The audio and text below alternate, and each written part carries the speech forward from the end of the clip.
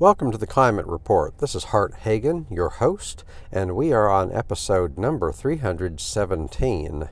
Today's topic is John F. Kennedy's speech at American University on the date of June 10th, 1963. We will talk about John F. Kennedy's speech to American University on June 10th, 1963 in just a moment, but first, let me share with you what the Climate Report is all about. So I started the Climate Report about 3 years ago. This is 2021. We're talking going back to 2018. And the purpose of the Climate Report is to explore how to solve the problem of climate change. And let me tell you, in 316, now 317 episodes, I've learned a lot. I've changed my perspectives and opinions about what the real problem is and what the solutions are to the problem of climate change. But one thing I understood early on and still believe is that this is fundamentally a political problem. Not that we have to always go through the government to get things done. In fact, a great deal of what can be done with or without the government, usually without. In fact, the government that we have today is, I'm sorry to say, almost completely unresponsive to the actual needs of the people. But I digress. What I'm saying is that this, at some level, is a political solution because politics revolves around how we relate to one another, how we organize ourselves into political power. So we need to talk politics if we're going to actually solve the problem of climate change.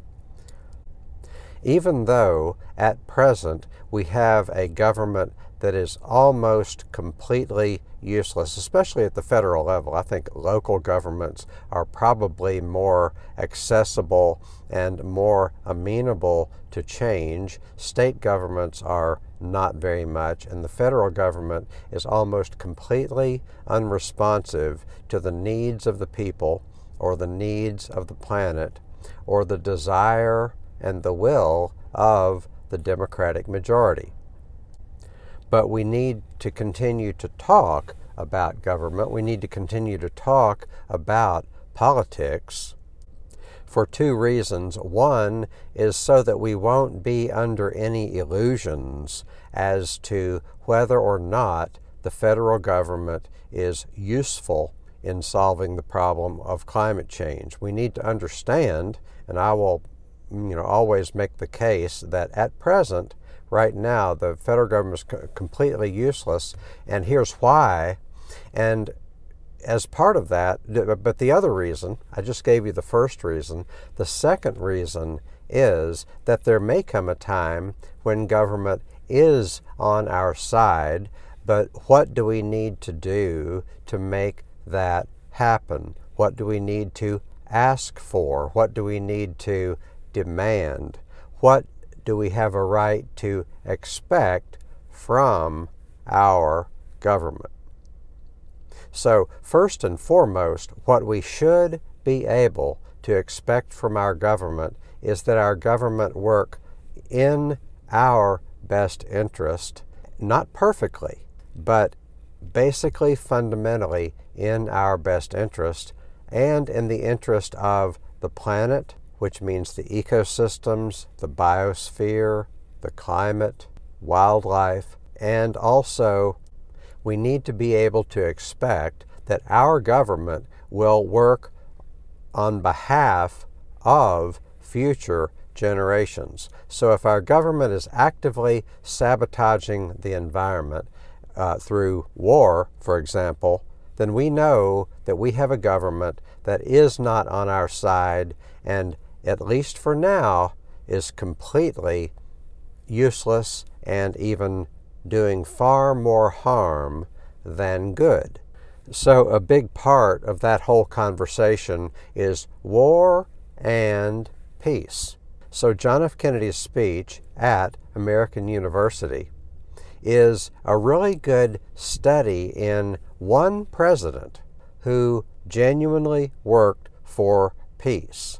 I can think of 3 presidents in the 20th century and none in the 21st century, but I can think of 3 presidents in the 20th century that did a little bit to work for peace, and the rest of them did nothing. I think John F. Kennedy is at the top of that list. I think Franklin Delano Roosevelt, even though, he was an imperialist, he was an oligarch, but I think had he lived past World War II, we would have had friendlier relationships with Russia or the Soviet Union. Had Franklin Delano Roosevelt gotten his choice for vice president, that is Henry Wallace, if Franklin Delano Roosevelt had gotten his choice of Henry Wallace for vice president instead of Harry Truman, we would have had friendlier relations with the Soviet Union. So John F. Kennedy, Franklin Delano Roosevelt, and I wish I could include Carter on that list, but really, I don't think Carter was a peace president in any meaningful sense. There was a lot of rhetoric related to peace, rhetoric related to human rights, but I just don't think he walked the talk. I don't think he delivered the goods.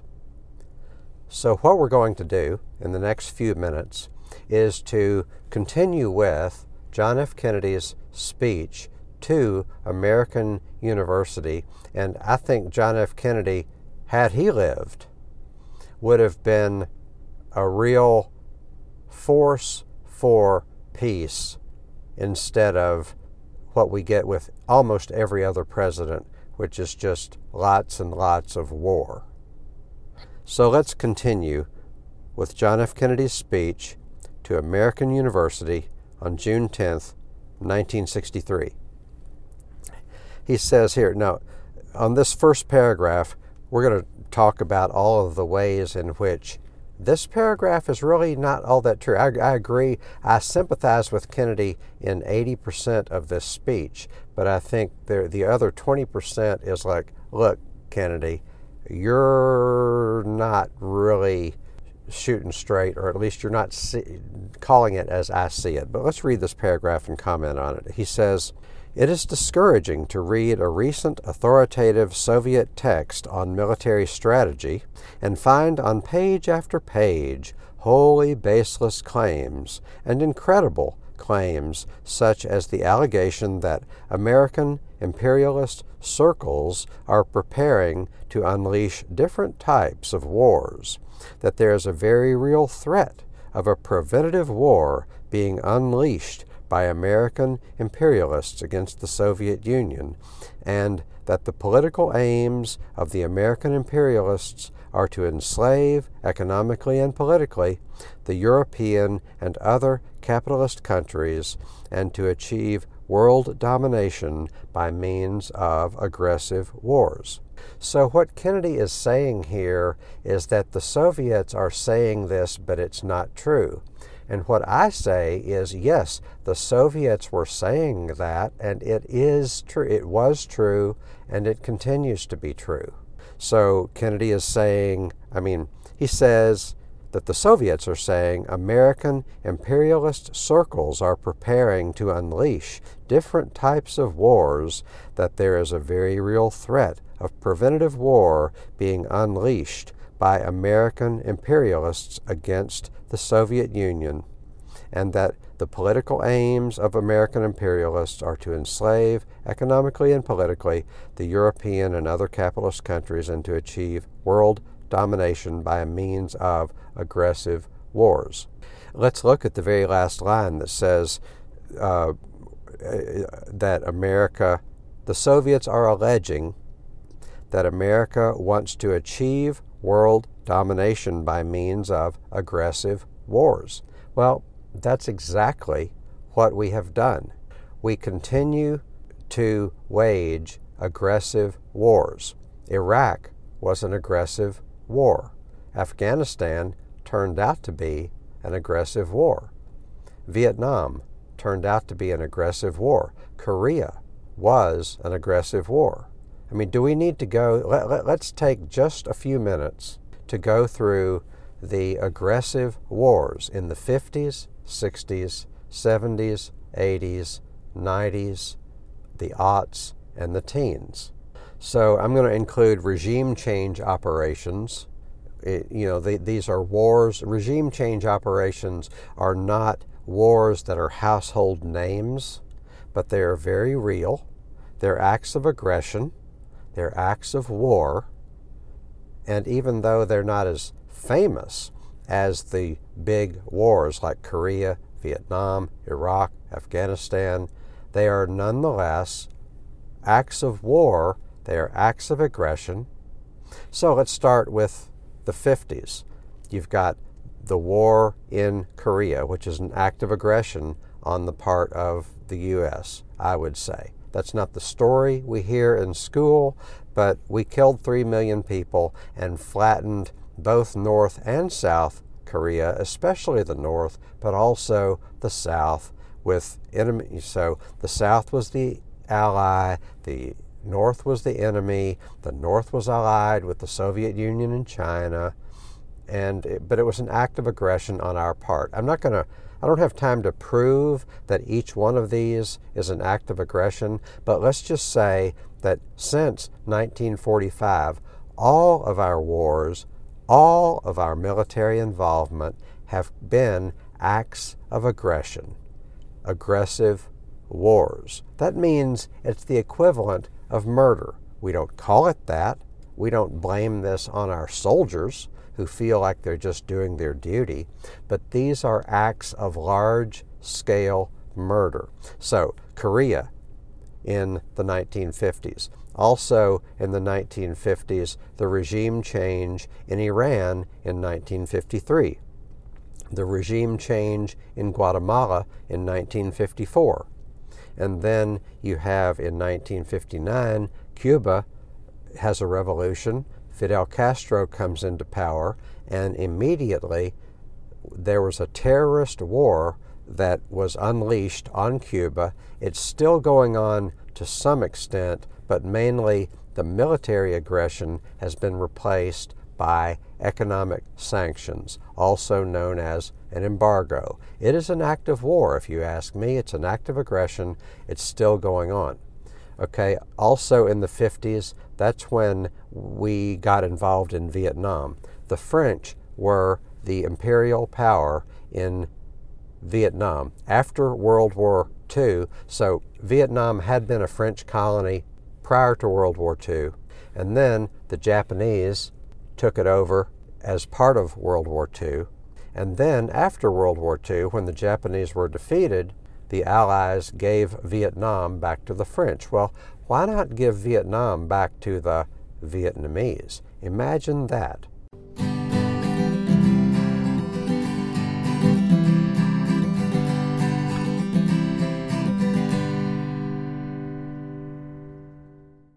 But starting in the 50s, U.S. advisors, quote unquote, were in Vietnam. And, the war in Vietnam basically went on from the 50s, from 1955 up to 1975.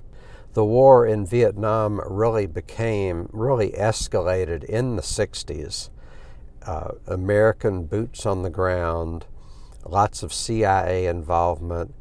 Operation Phoenix should be a shameful and embarrassing episode in American history. Very few people know about it. Tens of thousands of people were killed under, false pretenses, I think. But in 1968 is when it really escalated, and lots of American boots on the ground, 500,000 American troops in Vietnam. Ultimately, in excess of 3 million people, probably more than that, possibly up to 5 million people. We don't quite know, but I'm comfortable saying that 3 million people dying in Vietnam is a conservative figure. I think Robert McNamara, the defense secretary from the Kennedy and Johnson era, said that 3.8 million people had died. I believe he said that decades later. But it's clearly somewhere upwards of 3 million people in Vietnam, Laos, and Cambodia. Tell me that is not a war of aggression. Who are we defending? The natural opposite of a war of aggression is a war of defense. Tell me that we were defending America. We were not defending America. We were pretending to defend the United States and our allies against a worldwide communist conspiracy, but that just doesn't hold much water. We were practicing an act of aggression. And we had formed the UN, the United Nations had been formed after World War II. So, and the United Nations is like, hey, we've had 2 world wars in just a few decades here in the 20th century. How about let's prevent that by placing rules and limitations on what countries can do? Well, we didn't respect that. So, there is a process for defense. There is a process for avoiding wars. But if the strongest country in the world wants to commit acts of aggression, nobody else can keep them from it.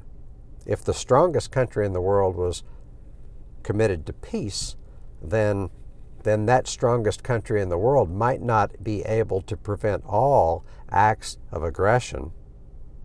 But if the strongest country in the world is committed to doing what it wants to do, irrespective of what's legal, what's moral, what's ethical, what's helpful, then none of us can prevent it from doing that, because might makes right.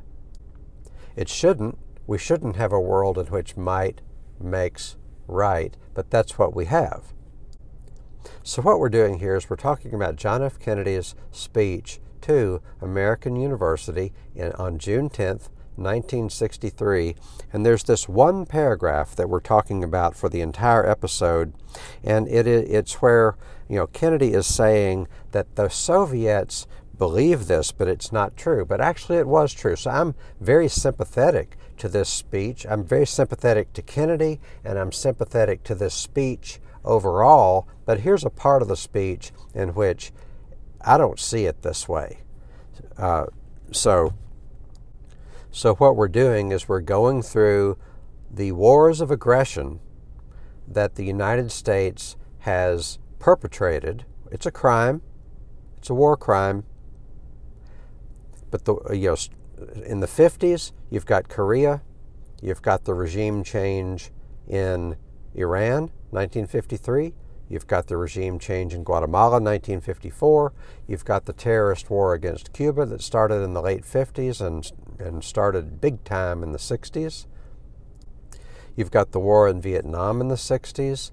In Indonesia, very few people know about this. In Indonesia, at least 500,000 people died as a result of a CIA operation that occurred in 1965.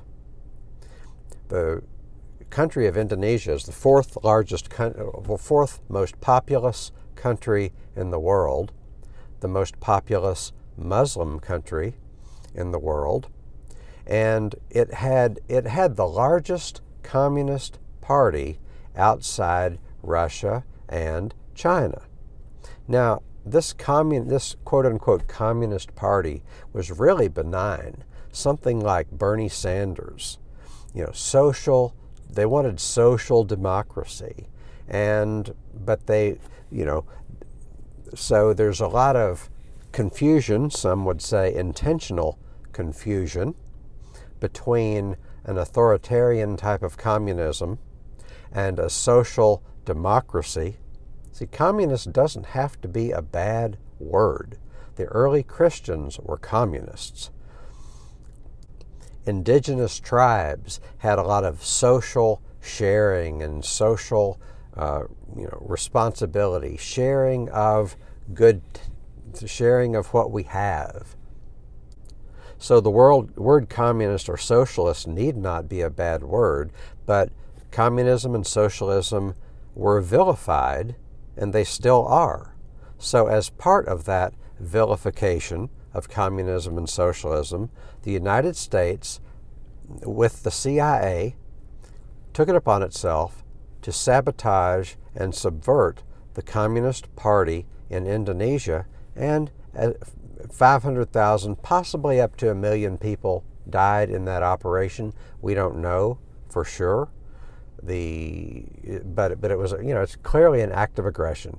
Few people know about this, and if we saw our history in its true light, we would not tolerate this.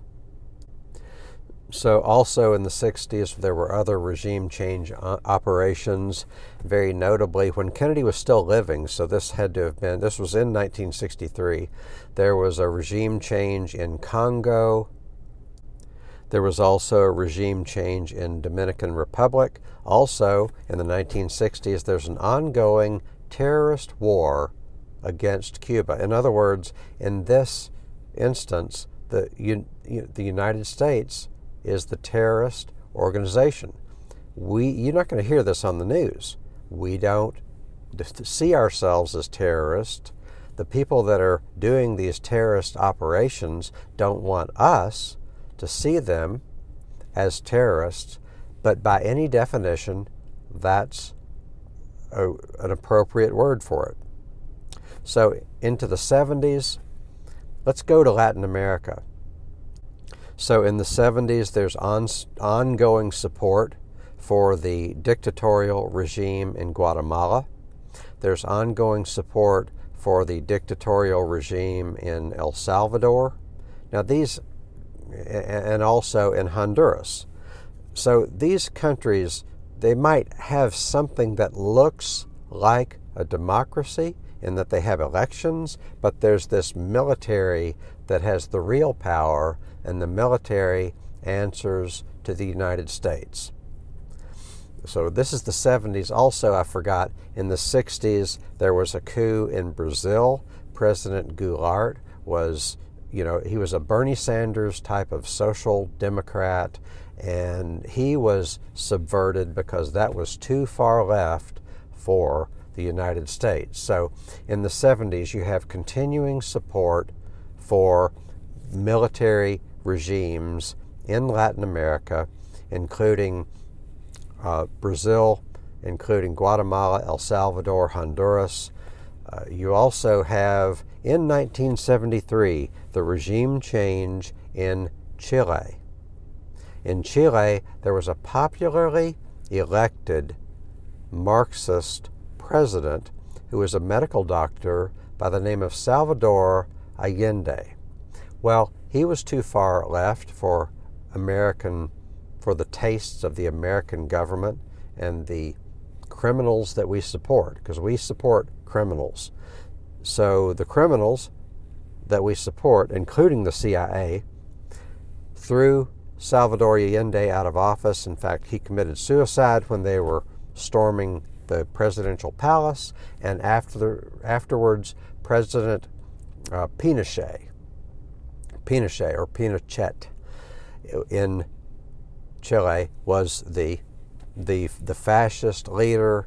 As a result of that, there were at least 2,000 or 3,000 people that were tortured and killed, but more likely there was something on the order of, it might have been in the tens of thousands, but clearly we're supporting the bad guys. President Nixon said, "Make the economy scream." When Allende got in there and Allende was unacceptable, Kennedy said, "Make the economy scream." And we had the power through our banking system to make the economy scream. And we were doing and follow through with a regime change. And we were doing this at the behest of American corporations, not least of all ITT. International Telephone and Telegraph. So also in the 70s in Latin America, there was a Somoza family that, the Somoza was like a father and two sons, and the Somozas were the heads of state. They controlled Guatemala and Nicaragua for much of the 50s, 60s, and 70s. And then in 1979, the people of Nicaragua took control of their situation and had a popular revolution known as the Sandinistas. The Sandinistas were named after Sandino, who had been killed in the 20s. So the Sandinistas were this populist, some would say, it was a socialist government, but they were popularly elected. There's nothing authoritarian or dictatorial about it. And so in the 80s, Reagan made war on the Sandinistas. The Contras were the name of the group that the U.S. supported. They were basically the Somoza regime that had been thrown out. Well, they became the Contras. Contra stands for Contra Revolucionario. And so we were supporting this terrorist war against the popularly elected government of Nicaragua. And we're still doing that. Not so much military war, but very much an economic war. So I've got just a couple of minutes. I'm going to have to wrap it up. But what we've been doing is actually validating and proving the truth of what Kennedy says here that the Soviets were saying about the United States.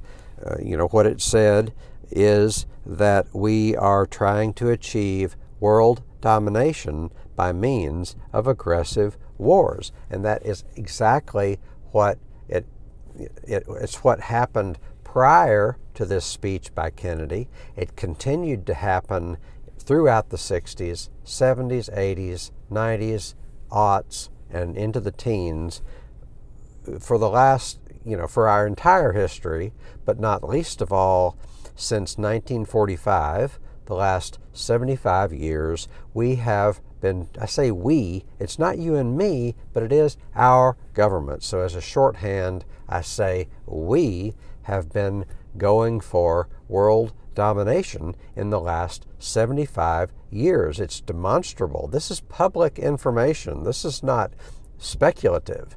This is stuff you can find in Wikipedia, which is not, anyway, this is public information. So I've got less than a minute. I want to wrap it up as follows. So this is a speech by Kennedy, and Kennedy is top of the list of presidents that were trying to work for peace. Some of them give lip service to peace, but Kennedy was taking meaningful action toward peace.